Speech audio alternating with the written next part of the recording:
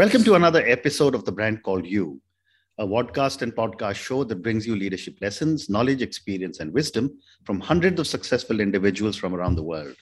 I am your host, Ashutosh Garg, and today I'm privileged to welcome a very, very accomplished woman leader from India, Swati Bhattacharya. Swati, welcome to the show.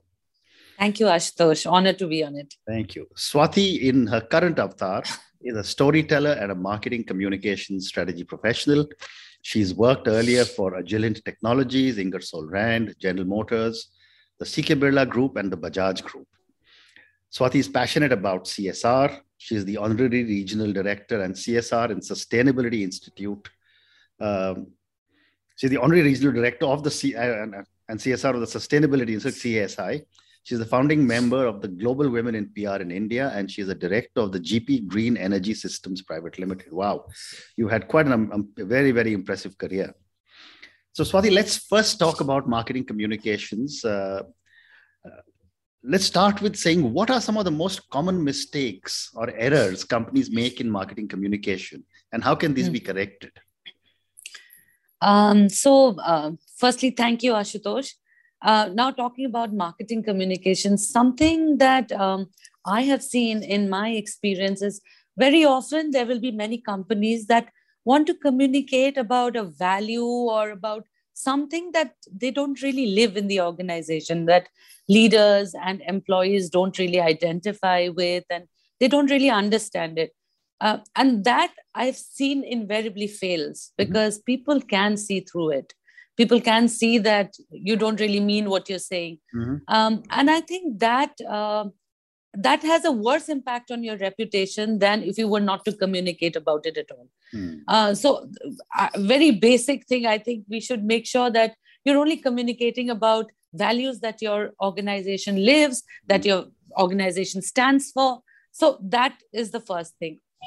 And then I think while running a marketing communications campaign, 2 or 3 things that I think have kind of stood out to me while I've been doing it is, we usually try to make the communication very generic because we want to reach more people.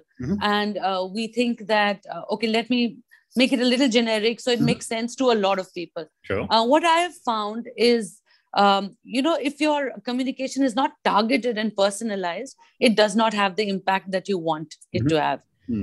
So less is more, actually. And, make sure that you are talking to the person or the audience that you have in mind. That's one. Then I think, again, I would say quality over quantity again. Don't send out a lot of communication on something. Send out very targeted, very important communication that is important to your audience. And the third thing, I think, what companies often do is they talk about themselves. We are number one. We do this for you. What I think is more successful is if you did some research and figured out what your pain point, what your customers or your stakeholders' pain points are, and talk about how you make life easy for them, how you solve their problems. I think that is more impactful than talking about what you are. So I would say from my experience, these 3-4 things have stood out over the years that I make sure we take care of now. Fascinating. And as a Marcom professional, most Marcom professionals work to mitigate the reputation and business loss of corporates. What determines that a company or its management is in crisis? I would say that any company which either has or has been perceived to have wronged, whether it's customers, its employees, the government, or any other key stakeholder is in crisis. Any event that has really not done well for your reputation, that has kind of put you into a crisis in the market, that is a crisis. It could be anything. It could be misconduct, management misconduct. It could be leadership misconduct. But if you're perceived to be doing the wrong thing, whether you're actually doing it or not, that is a crisis. Amazing. And for our young viewers and listeners, Can you share any examples or anecdotes with no names, of course? Sure. So many years ago, I used to work for a fast food brand, and they were hit by the crisis of beef tallow being found in their French fries in the US. And they were being served up as vegetarian fare. So when this news hit, it became a very big deal globally. And of course, in India, you can imagine how sensitive people are. So it became, I mean, people started coming to restaurants, they started breaking restaurants, they started beating up the people in the restaurants. So it became a really huge crisis, not only just from the business point of view, but from the safety of the employees' point of view. However, it was not true in India. In India, actually, they had separate vegetarian, non-vegetarian counters. They had separate people working in these counters because they knew how sensitive India is about things like vegetarian, non-vegetarian, and it is a religious issue more than anything. So it was then up to us to really communicate in a convincing way to kind of convince these people that this was not right. So firstly, of course, first thing to do is talk to the media, tell them your point of view, tell them your part of the story, because they have to be on your side. They have to understand and listen. So we brought the media to the restaurants. We took them into the kitchens. We showed them how we did things. We took them on a familiarization trip to our suppliers' factories, to the farms.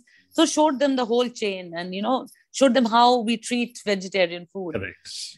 Did that. Secondly, we told a government lab that please come pick up fries from any restaurant of your choice at random in any part of the country and test them in your lab. So they did that. And of course, they did not find any beef in the product. So then we really used that to really drive awareness about that. We advertised, we did a lot of PR, we sent it to customers. We even in the restaurants, we made a big deal about that. The other thing was opening the kitchens to the customers also to say, come and see how we, treat your food in the kitchens. Come and see how we cook it. So did that. That was very successful because, you believe what you see. So as the customers walked into the kitchen, they saw how things were being prepared. They saw how everything was being done. That helped. And then this was a multi-pronged approach because we also then started talking to doctors, lawyers, like key professionals, people who have some impact in the society. We started inviting them to the restaurant. And we said, come with your families, look at how we do things, have a meal with us. And, more and more as we started doing this, word of mouth is very important. PR and advertising is something, but word of mouth, if your doctor tells you that, I did go to McDonald's and it's fine. So you will believe it much more.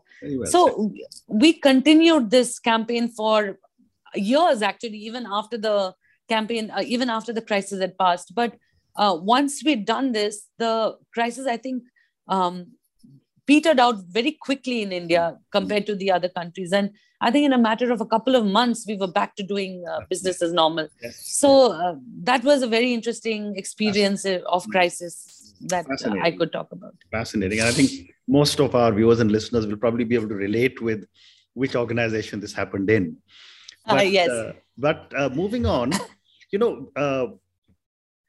when I was in the corporate world, one of the things that we used to be told is that, and in those days, there used to be press releases and press conferences. And I'm talking of, the 90s, the 80s and the 90s. One of the things that we used to be taught was that you release good news on a Monday and bad news on a Friday. But I'd like to get your perspective that in the world of social media, where everything moves at lightning speed, how do organizations manage marketing communications? So yes, we've lived with that thing for a very long time, especially if it's business news, because the business community is more receptive to business news on a weekend, on a weekday, rather than a weekend. And weekend was a time for features and softer stories and all of that. So we've lived with that for a long time. We've always tried that if there is a business story, it should not hit on a Friday or a Saturday or a Sunday. It should. So yes, but completely, that's what I was also going to tell you, that things have completely changed now. And if it's bad news, it doesn't matter whether what time of the day or night or which day it is. It is immediately going to blow up, and you have to have your crisis plan in place no matter what time or day it is. So those rules don't apply anymore. As far as PR is concerned or newspapers are concerned, I know PR teams still try to do that because good news does not blow up as much as bad news does. Cool. So when you're sending out good news, you're trying to do everything to make sure that it reaches your key audience. So for good news, I would say that we still try to do that. But yeah, of course, you're right. I mean, it doesn't make sense if it's bad news. I mean, you've just had it then. Correct. And as a Marcom leader, how do you manage the constant communication happening on social media? You have to be on your toes. I mean, that has all changed. So, earlier, I think we used to talk about 8 hours being a good time to reply to emails, or, if you return a call in 2 hours, we used to have these things. Now it's within minutes, within seconds. Especially if somebody is complaining about your product or complaining about, your service, the longer you take to reply, it puts you in, they're guilty, and the quicker you reply. And I think it's very important to be very transparent, to be very authentic when you're doing this, because I think the more transparent and authentic you are, the more believable you are. So there is no time limit anymore. I mean, even in our companies, we say, if we could have, we would like to keep somebody through the night, because in global organizations, you have global issues. But I mean, the response time now has to be less than 5 minutes for you to be effective. Amazing. So completely. How the world has changed. Yes, totally. Swati, let's now move on to the next segment of our conversation, which is on CSR and sustainability. Yes. You are very passionate about CSR. Tell me about some of the work that you have been doing. So, when I'll tell you, when I started working with Agilent Technologies, CSR became a part of my mandate. And, as an organization, you try to make sure that the societies you work in, that the people you work in, you're doing whatever it is to give back to that society. So started doing a lot of interesting projects there. Because it was a technology company, we focused a lot on STEM, educating the girl child, making sure that women are being, diversity was also a very important thing. So women are being given the education, are being given the training that they need to make something out of their lives. So education, children, I've worked with some fantastic NGOs, over the last few years in the areas of education, in the areas of women empowerment, also making sure that when the child comes to school, they're getting a full meal, because that becomes the biggest issue of why a child wants to come to school. You drop out otherwise. So taking care of that as well, to make sure that a child is fed, a child is clothed and educated. So it has to be a 360-degree kind of approach, because a lot of organizations say, we'll take care of computers for the school, or we'll take care of blackboards, or whatever it is, or painting the school. But, that is very narrow. So if you don't look at a problem in a 360-degree kind of an approach, where while you have computers, does the child have enough to eat? But is the child clothed well enough? And is he comfortable in school? So we've looked at a lot of that, and then as I moved from Agilent to Ingersoll Rand to General Motors, CSR has really been a very key part of my role. And always in the areas of education, mostly in the areas of education, women empowerment, women training. So that is, that kind of keeps me going. I think it has made a big impact on my life, to see the difference that, very ordinary people like you and me can make to a large issue that a country is faced with. Fascinating. And let's talk about ESG now. Last few years, the Indian corporate sector has really taken to ESG in a big way. Share with me some of your experiences on how ESG is being implemented in some of the companies you have worked for. Yeah, honestly, it took a very long time, but I think now corporates are completely on board with ESG.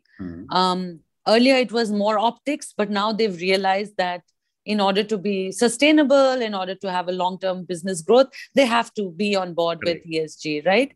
Um, while there is also this scrutiny from regulators, from investors, I think what really drives it is consumer interest in ESG.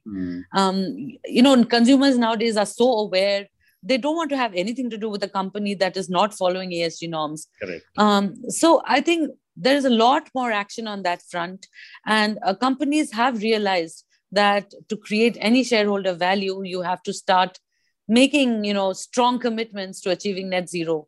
And those then have to be integrated in the business goals. Earlier, it was like, oh, we will be net zero, but how will you be net zero was a question that not many people were talking about.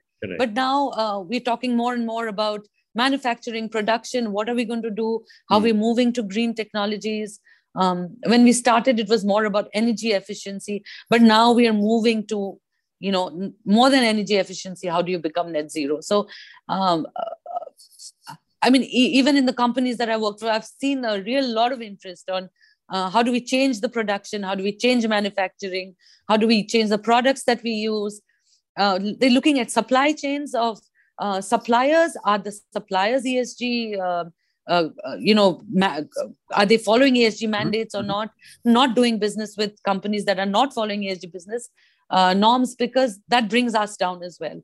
So I've seen a lot of interest, a lot of focus on ESG, and that's great actually, because we really need to now get on board and do something about it. So correct. And my next question, you just mentioned that the consumer is becoming very, very aware of whether an organization is following ESG.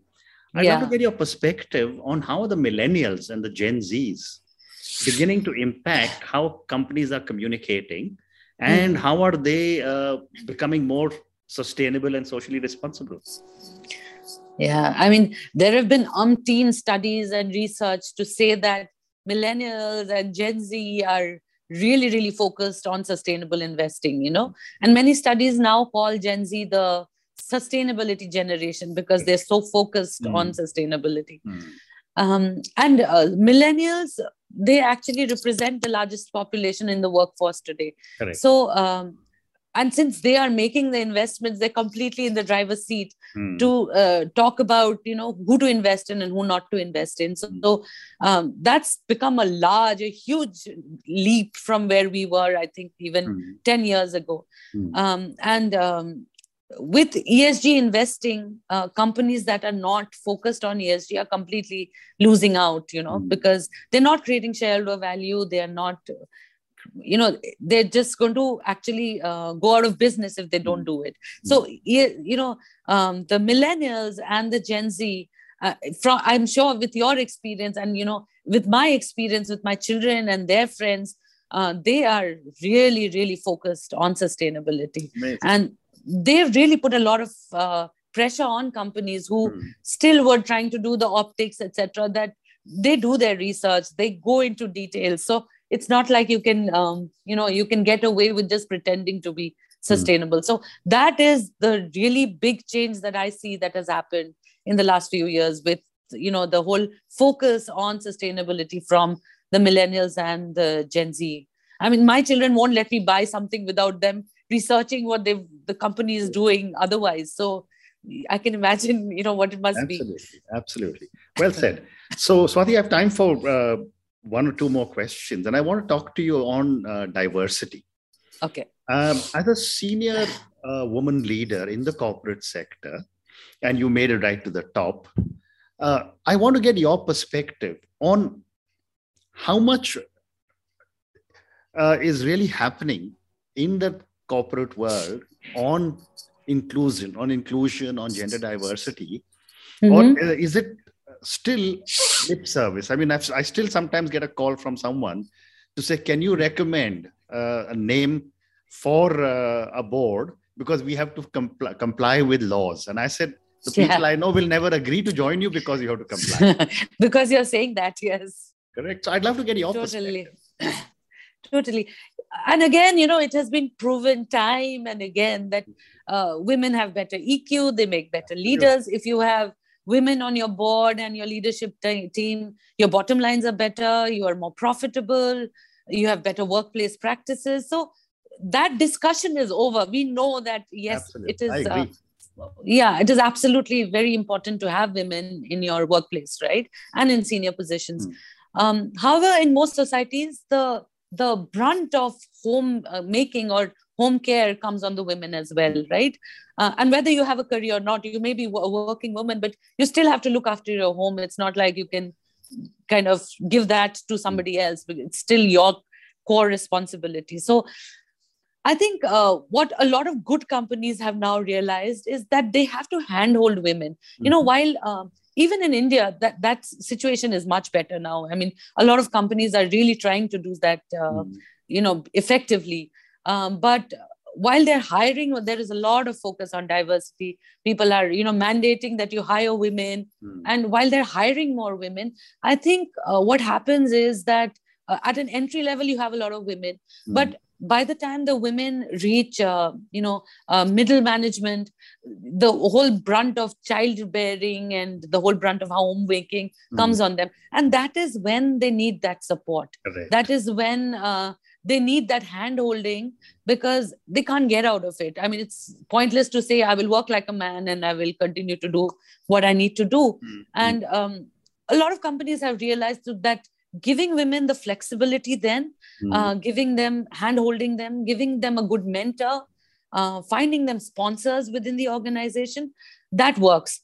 While I agree with you, it's more optics right now for a lot of companies, but the big ones, the ones that really have done good work, they've evolved beyond optics. And a lot of companies that I've worked for, I think they are really looking at how to retain women, how to give them that extra support, especially during those middle years, when they're bearing children, when they're looking after their children, etc. So, and that is having its impact. That is, if you now invest in those women, they will later on make sure that they pay you back for that investment. Absolutely. By really making you more profitable, making you a great place to work at. So I agree, there needs to be more real interest in women rather than optics.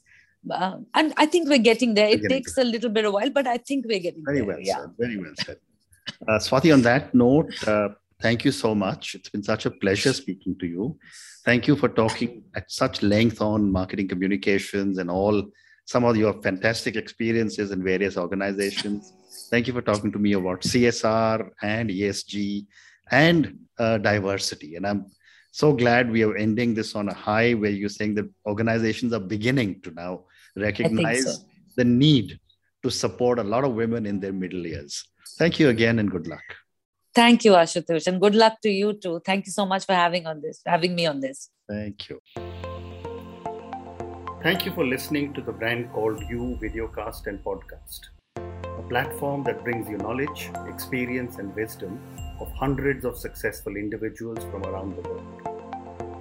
Do visit our website www.tbcy.in to watch and listen to the stories of many more individuals. You can also follow us on YouTube, Facebook, Instagram, and Twitter. Just search for the Brand Called You.